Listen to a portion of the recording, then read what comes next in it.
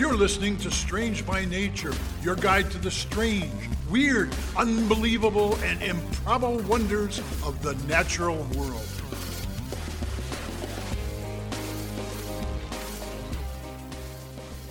Hello, everyone. Thanks for being here today. I am Kirk Mona, and I am joined today by Rachel Ginza and Victoria Thompson. We are all professional naturalists who together have scoured the world for weird and wonderful wonders just to please your mammalian brain's desire for novelty. Isn't that nice? Let's do this. All right, everybody. I get to start this week.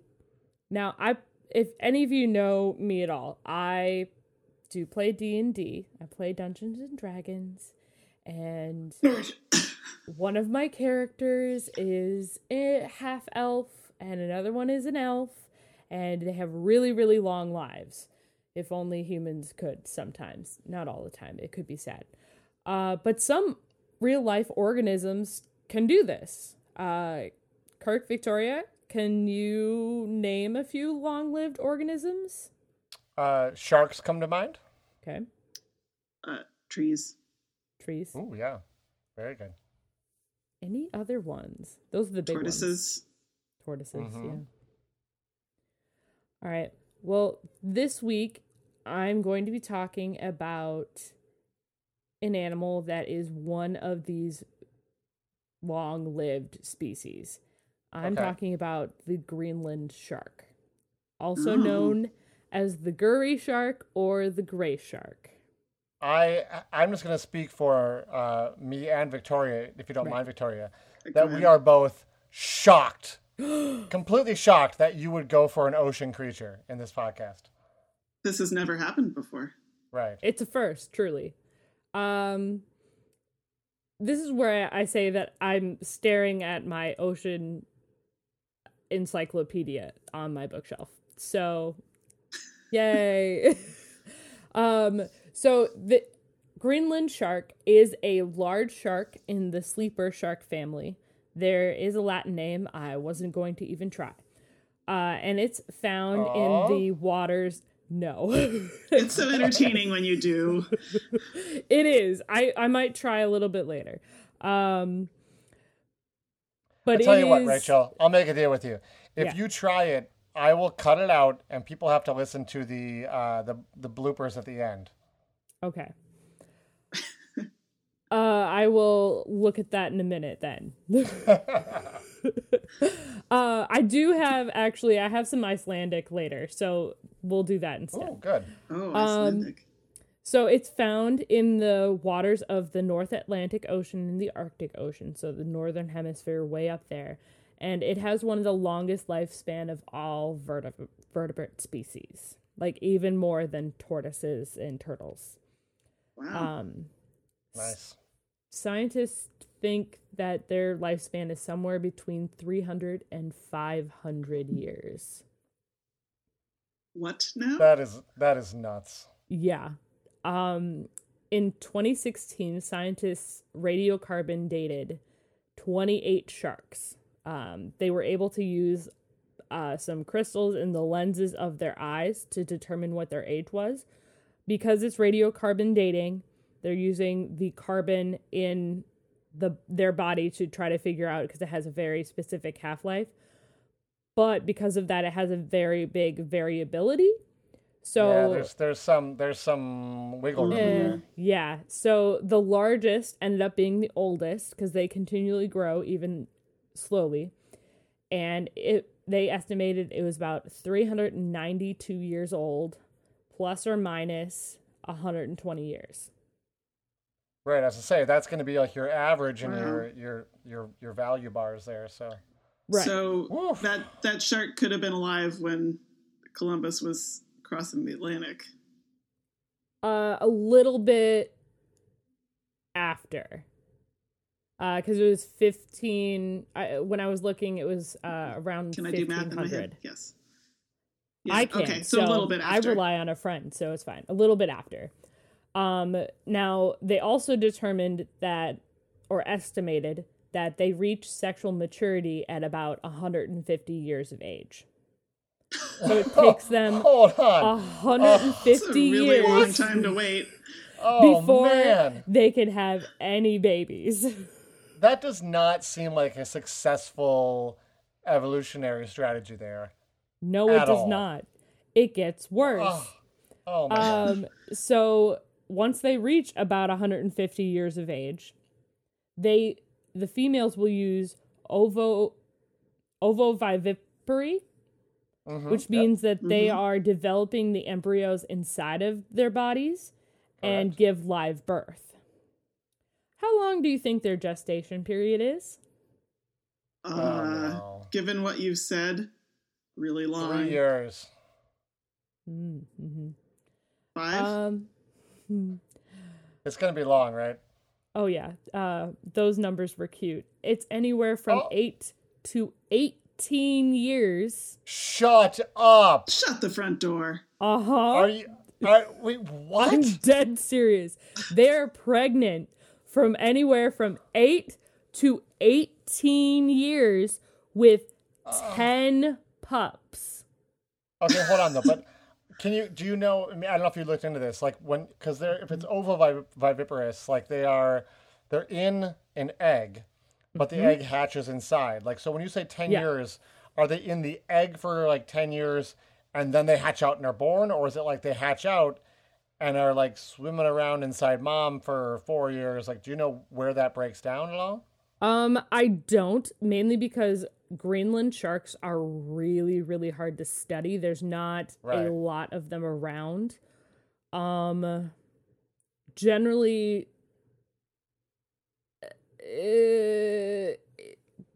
they have a uterus. So they actually, I'm pretty sure from what I've been able to tell, is that they emerge from the egg inside of the shark.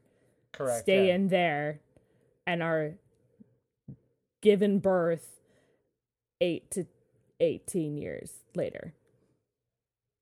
I'm just like, I want to know how someone like how do you find this out? You know what I'm saying? If they're this rare, do you like how do you even begin to know that? And that's one of the things I love about science is that people have figured this stuff out. Yeah, You know, it blows my mind. This is I can post the paper that was on. That was a scientific study done in 2017. But yeah, it's Bravo. crazy. So beyond all of that, that's really what makes the Greenland shark absolutely bizarrely strange. Correct. It is also the largest living species of shark. At least in the sleeper shark family. Okay. Okay. Because I know the whale shark is much larger. That's what I was thinking. I was like, Right. bigger than a whale shark? But okay. Nope. It grows to be anywhere from 6.4 meters long, or 21 feet, to 24 feet long. So that's no slouch. No. And it will weigh anywhere from 1,000 kilograms, or 2,200 pounds, up to 3,100 pounds. Okay. And I'm going to describe the shark a little bit. So they have a rounded snout. They're decently long. They have a rounded snout, really small eyes, and they also have really small dorsal and pectoral fins. So their fin on their back, as well as their front, like, flipper fins. And their gills are actually relatively small, especially for the size of the shark that they are. Another really interesting thing. Oh, go ahead, Victoria. Are they pretty slow moving then? Oh, we'll get into it. Okay.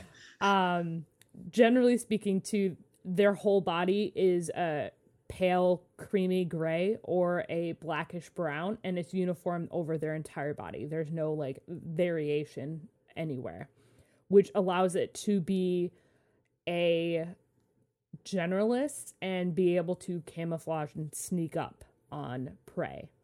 Because, like you said, Victoria, doesn't have big gills, lives in the Arctic. It's an ectotherm. It's So because they're not fast, they hunt when their prey is asleep, hence sleeper shark. Okay, all right. And their max swim speed is 2.6 kilometers per hour or 1.6 miles per hour. That's their top speed. Wow. They're I feel pretty safe about that. yeah. I think I could. Yeah. It's an endurance game, though, isn't it? It's so much of it's very much endurance. They generally swim at about 0.76 miles per hour. So what are they eating? They're generalists, so they'll mostly eat fish. But they've been known to eat seals, and when they're younger, they'll eat squid. But they've also eaten smaller sharks. So younger, like 120? Right.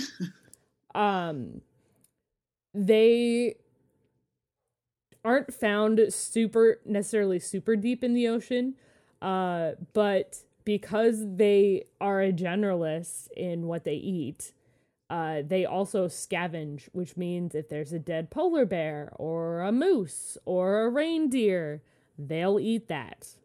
Wow. When they're actually eating live prey, what they'll do, they have a really large mouth, or oral cavity. So what they'll do is they'll open their mouth, they'll sneak up because of their coloration. They're not seen in the water.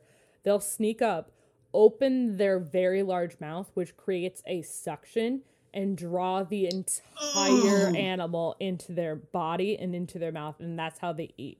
So if generally speaking, scientists, if they've found a Greenland shark and are observing their guts, they'll find like whole fish or whole small sharks in their guts, in their That's its terrifying. Own kind of terrifying. Right. Yep. Because you're like, oh, I'm swimming, I'm getting away, and all of a sudden, it's like, I'm in a shark. Exactly. Wow. And it's even worse because they're not swimming away. Those animals are sleeping. So they don't even know. All of a sudden, you wake up and something is sucking you into its mouth. Terrifying. Now here is the time that I try the Icelandic. This shark, due to where it lives in the ocean, which is like the shallows or up to about 7,000 feet deep, and how its body works, its meat is actually toxic. It's really high in concentration of trimethylene N oxide. That's not Icelandic. No, it is not. That's what I thought. But once you ferment it and you treat it in Iceland, it lowers that concentration and it becomes a delicacy known as Castor Hakarl. I might have said that right. I probably didn't, but that was a try. And the shark actually uses that particular concentration for buoyancy in the water instead of like air balloon or whatever it is that water. I don't remember what the actual organ is that water bladder, air bladder. That's air bladder. That's the word that fish use. I don't think they use the word. I think they use the organ. Right. That's the organ fish use. Or also called a swim bladder, too. That's it. That's all I have for you today. So after the break, we're going to come back and it will be Victoria's turn. Me. I'm up next. Yep.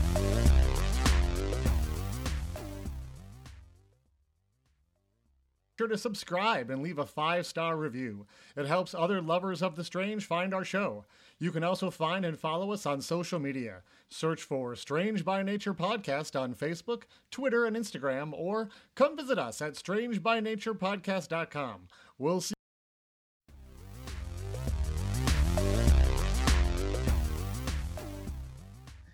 All right, we are back, and inspired by Kirk's excursion the other week into the world of urine, Oh, yeah. I'm gonna go a little farther down that path.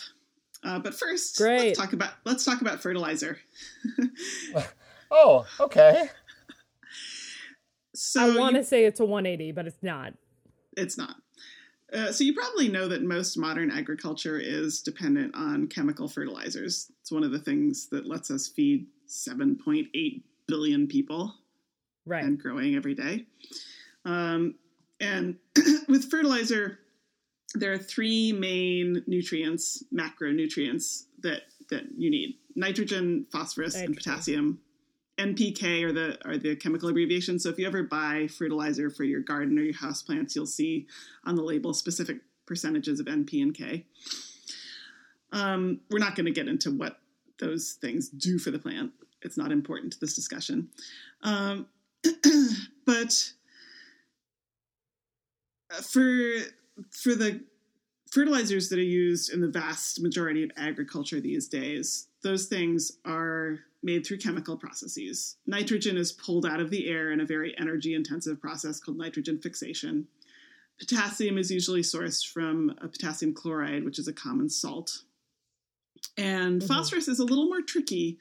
So it's currently sourced from breaking down phosphate rock with acid, which is in a somewhat limited supply globally. Like, we're okay for now. Yeah, we're okay for now, but it will eventually run out. Sounds like our original problems with oil. Yes. Yes. So in the future of agriculture, sourcing phosphorus is going to be the most difficult aspect in terms of plant nutrition. Okay. Okay, so I want to step back and think a little bit about historical perspective here. What did people do before these modern chemical fertilizers? Animal manure. Manure. Yeah. Yeah. There we go, manure. Yeah. So there were some other things like crop rotation and wood ash and stuff, but a lot of it was animal manure. However, if you think about it, another major source of nutrients is out there, ready for the taking, and in fact was used in many societies. You're not human going waste. There it is. Yep. Yeah. Or humanure. Night soil is the usual Night euphemism. soil, Yeah. Yep. I love that. Night soil is. Be that's right such a great back. term. I need to have a night soil. Well, wasn't that because people were like, they would chuck it out like the windows at night? Is that where that came from? Something like that. Yeah, I didn't Makes delve sense. too deeply into the etymology, but sure. You didn't delve too deeply into the night soil. That's probably for the best. Yeah. So this was very commonly used in many cultures, usually untreated or only lightly treated, even into the 20th century in some countries. And in rural China, this is an extra special thing that you may not have heard of, although this is the kind of thing I wouldn't be surprised if you knew, Kirk. In rural China and on the Japanese island of Okinawa, there were also what are known as pig toilets. So this is literally an outhouse that was built over a pigsty, and you did your business, and it dropped down, and the pigs ate it. I appreciate that you think I'd heard of that, but that's a new one to me. I'm sorry. The pigs eat your poop. Yeah, I mean, supplemented with other types of food. Why I not? suppose. Yeah, that seems great for the pigs. Pigs are notoriously not this picky. pork shoulder tastes a little off to me. Good way to keep the trichinosis in the family. Right. Yeah. Obviously, there's going to be some public health issues, not only with pig toilets, but with spreading untreated feces on your farm fields. Yeah, just a few. Which is why this practice is diminished from what it used to be. However, in countries with modern sewage treatment systems, there is still a version of this. So the sewage sludge is often collected and treated, usually by composting and drying, and it is now called biosolids, and it is spread either on farm fields or used in landscaping, kind of depending on how much bad stuff shows up in it with testing. There are a lot of I've definitely seen it being done. Yeah. There are a lot of concerns about heavy metals and pharmaceuticals. And if you think about our sewage treatment systems, it's not just toilet waste going in there. It's all the stuff from sinks and tubs and showers and washing machines and People Plus rinsing all their the- paint brushes out, and Yeah. I'm thinking about all the things I put down my sink. Usually it's not anything bad. It's like paint and maybe bleach and things like that. Not great. So there's some concerns with biosolids. But actually, if you get down to it, human urine is really where the bang for the buck is in terms of your macronutrients. It is. Oh, God. So the feces, I mean, just to get into the real nitty gritty here, the feces have a lot of carbon compounds and properly treated, they're good for the soil and soil health. But if you're talking about NP and K, the urine is where it's at. And human urine is even more valuable for this than cattle urine, for example. And so if you're thinking about the future of agriculture and where phosphorus is going to be coming from and trying to reduce the environmental impact of these other chemical fertilizers that we depend on, we may be looking at a future where urine is going to be playing a more important role. So people have been trying to work on waste management systems where you can separate out the urine and the feces. And actually urine, unless you're sick, is largely sterile, and it can be treated by simply storing it for a few weeks or months in a sealed container. And then... Please don't try Please that at don't home. do that. Yeah. Well, it's good for your garden. I mean, some people do Rachel? this.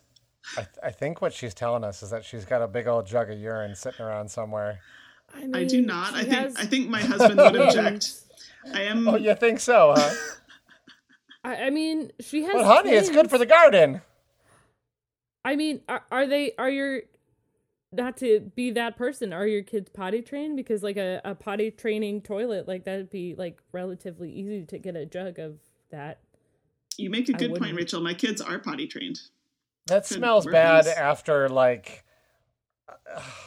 I said a sealed jar. Kirk. Sealed container. Thank you. If it's unsealed, the ammonia starts to evaporate, and then you lose a lot of the nitrogen. That's true. Yeah. Yeah. That's fair. Anyway, storing it that way, sealed for a few weeks, will kill all the pathogens because the ammonia levels increase, and that kills pretty much anything.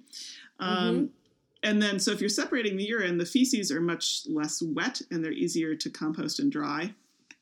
And if you're not adding water to it, if it's like a separating composting toilet, so that can be actually a very ecologically friendly way to provide all natural home source fertilizer for farm fields and gardens. So, the wave of the future, perhaps. Maybe. I'm not doing it. Not right now. I mean, we think of that as really, like, ew, gross and stuff. But historically, going back, urine was a very hot commodity. I mean, people did used to store urine, and there was like urine, brokers who would buy your urine from your house because it was used in like even like the washing of clothes.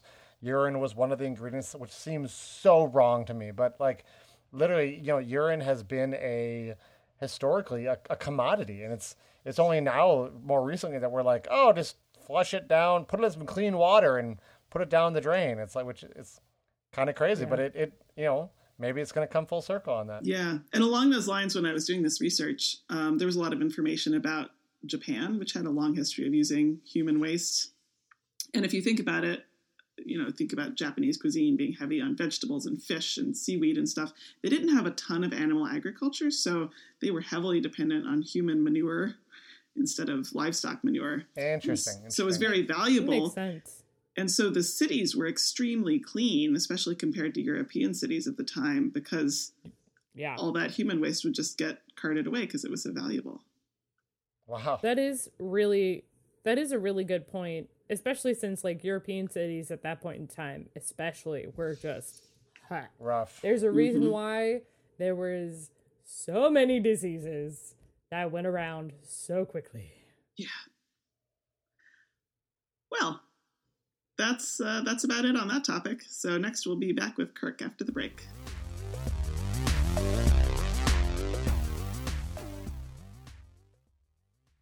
All right. So remember last week when I talked about mitochondria? Yes. Yes. The powerhouse of the cell. Right. The organelle that came to Mitochondria be. are super fascinating, and the idea that we are chimera is mind-blowing, but I need to confess something. The real reason I picked that topic wasn't just that I wanted to talk about mitochondria. It was actually preparation and background to get everybody ready to understand this week's topic.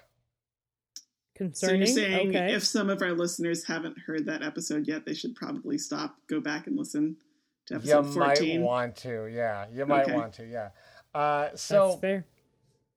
You will recall that the original thing that eventually became mitochondria was what we call an aerobic prokaryote, right? Mhm. Now, Right. I didn't touch on that first word too much, but aerobic basically means oxygen using, okay? These little ancient prokaryotes had the amazing ability to use oxygen as one of the key elements in this very complex chemical dance that creates ATP energy. As you can imagine, if photosynthesis had never evolved on Earth, that would not be a particularly useful skill, right? Right. Because if there's Right. not any oxygen out there, having the ability to use oxygen in the creation of ATP is not going to do you any good. In fact, before cyanobacteria gained the ability to photosynthesize and give off oxygen, there wasn't a whole lot of oxygen on Earth. And the very simple life forms that were here, they liked it that way. The event in our, history of our planet when photosynthesis evolved on Earth here is known as the Great Oxidation Event, or sometimes even the oxidation catastrophe. Now, I like both of those names. yeah. now, interesting- Give a bonus to whoever came up with those. Right. I don't know who came up with them. Interesting side note. The three of us, we all live in the state of Minnesota, and we have rich iron ore deposits here. That iron was originally dissolved in water in the oceans billions of years ago. And when this oxidation event happened, there was suddenly, for the first time, oxygen, free oxygen in this water, and it oxidized the iron, the dissolved iron in the water. And so it turned the dissolved oxygen into iron oxide, aka rust. So Right. sometimes it's called like the Great Rusting Event. Like all the iron in the water precipitated out and it sank to the bottom, where it got caught in sticky algal mats that eventually became rock that now make up the Iron Range of Minnesota. So if you look at the iron-rich rocks that are here in Minnesota, you're basically looking at ancient fossils. Like I said, the iron got trapped in algal mats and it formed layers as it was deposited. And there's a famous kind of rock here in our state called banded iron formation. And the layers of the banded layers are basically fossils of those gunked up algal mats that are full of all this iron that precipitated out of the water. So our iron industry is basically mining some of the oldest fossils on Earth, melting them down and turning them into cars. I hate that now. I didn't Why like do you it hate before. that? That's amazing. I mean, it is amazing, but those were all fossils that we Oh, could you hate that they're being destroyed to do that. Yeah, that's the part I hate. I see. Okay. I mean, Well, I didn't like it before, but now it's just worse. So it's thought that from the time cyanobacteria evolved, the ability to make oxygen, which is about 2.7 billion years ago, to the time it really started to show up in the atmosphere. I mean, it wasn't an overnight thing. It probably took about 400 million years for that level of oxygen to build up in the atmosphere to actually start having an effect. Now, remember, I said this was also called the oxidation catastrophe, Yeah. right? And you're like, well, wait, like why catastrophe? But just like oxygen oxidized the iron out of the water, it also oxidized methane out of our atmosphere. And methane is a potent greenhouse gas. So basically when this happened, it caused a huge global ice age because it cooled the earth down so much. On top of that, oxygen, we don't think about this because we breathe oxygen. Oxygen is pretty toxic. Oxygen causes oxidation of living tissue. So literally oxygen will damage DNA. And so this major change on Earth, which was the evolution of photosynthesis, also caused mass extinctions of many of these simple bacterial life forms that were not prepared for the presence of oxygen on Earth, which was basically toxic to them. This new selective pressure in the environment also drove evolution and likely led to the formation and proliferation of eukaryotic life that we talked about last week. Okay. We are eukaryotic life, as are most other living animal life you've ever heard of. So from our perspective, this was a very good thing. But to those life forms that could not tolerate this, it was obviously a very bad thing. Very bad. Right. So here's the catch, though. Not everywhere on Earth is an aerobic environment. There isn't oxygen everywhere. We also have what's called an anaerobic environment, an environment where there is no oxygen. If you can imagine, if there's no oxygen, then mitochondria are not going to function. And mitochondria are basically at this point, the basis of all eukaryotic life. It's how they function, right? So one of the cool things we now know is that there are bacteria that live in anaerobic or oxygen-free environments. And these are examples of extremophiles. So keep in mind that living things still need energy. And if you don't have oxygen and mitochondria to do this process of making, you still need energy. That gives you energy. Yeah. Yeah. And they found a couple unique ways that life has figured out how to make energy without oxygen. One of the really cool ways they found is that bacteria can create energy using nitrates instead of oxygen. They're basically doing the same process or a similar process to what we're familiar with, but using slightly different elements to make the chemistry work. So that is super cool, but it isn't what inspired me to talk about this whole thing this week. There was a story that came out recently this year that's a sort of bigger deal. Some scientists just this year revealed that for the first time, they have not just detected one of these nitrate-using bacterium, but they've discovered one living inside of a single-cell eukaryote. Oh. So, in other words... Oh my... You see where I'm going with this? We're seeing it happen in real time. Wow. Oh, that's so cool. So they've discovered a eukaryotic life form that is also symbiotic, like all other life. However, it uses a completely different bacterium to take the place of mitochondria. And this other bacterium uses nitrates instead of oxygen in the process of respiration. That's crazy. My mind is blown. I love it. So, the symbiosis, probably, in all fairness, has not reached the level of this bacterium becoming an organelle like mitochondria. But like Rachel was saying there, we are basically watching an alternate evolutionary path for life in progress by discovering this. So cool. Yeah. So this symbiosis basically represents, a whole new branch of evolutionary life. It could have been the basis for all life on Earth had photosynthesis never developed, because this is an alternate way for species to get this energy they need. The symbiont organisms. Now here's a weird thing: when they were able to test it, they were to figure out they think that these two things, the bacterium and this eukaryotic single cell life, probably joined forces somewhere between 200 and 400 million years ago. Which, that's a long time ago, but in the history of the Earth, that's not that long ago, right? It's not a whole lot of time. When you bring it onto the evolutionary scale, our human existence is just a blip. It's you mentioned this in a previous episode. It's minuscule. Right. This is back in the time tiny. Of the dinosaur. We're firmly in the dinosaur time here, which is a lot of time to evolve, a lot more than we've had. But in the history of life in general, this is kind of a blip. It's not a whole lot of time. So one of the puzzles, though, that scientists are now trying to unravel has to do with the location of where they found these creatures. I was going to ask. Where they found deep in, I love this name, deep in Lake Zug. Or maybe it's pronounced Zug. This is in Switzerland. It's a stratified lake that has no oxygen in the deepest layers. So they were kind of looking for interesting things down there. But here's the problem. Like I said, this symbiont is thought to be 200 to 400 million years old. The lake only dates back to the last ice age. So like What? 10,000 years ago. Where did it come from? Oh my. Right. How did it get there?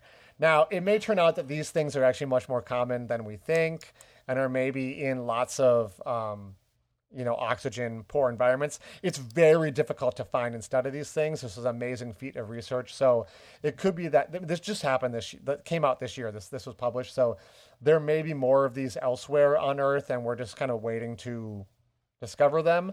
And so the idea that it ends up being in a lake is not that surprising, even though it's young, because maybe they're more common. But, they're found in an oxygen poor an area that has no oxygen. And so it's like, well, why would this be hanging out in like a shallow lake? Like it wouldn't be, So there's lots of weird things to go with this. This is sort of like a whole new thing.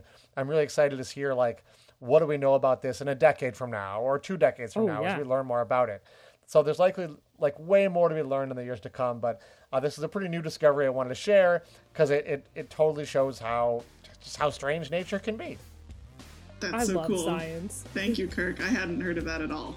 I hadn't either. I love science. It's so cool. So cool. Thanks everyone for listening to today's show. Be sure to subscribe. New episodes drop every Wednesday, and we love sharing this strange world with all of our listeners. If you would be so kind as to leave us a 5-star review, that would be great. It lets other lovers of the strange discover the show. You can reach out to us on social media by searching for Strange by Nature Podcast on Twitter, Facebook, and Instagram. You can send us an email as well. Our address is contact@strangebynaturepodcast.com. If you want more information about the show, you can also check out our website, which is strangebynaturepodcast.com. Until next week, get outside, stay curious, and embrace the strange.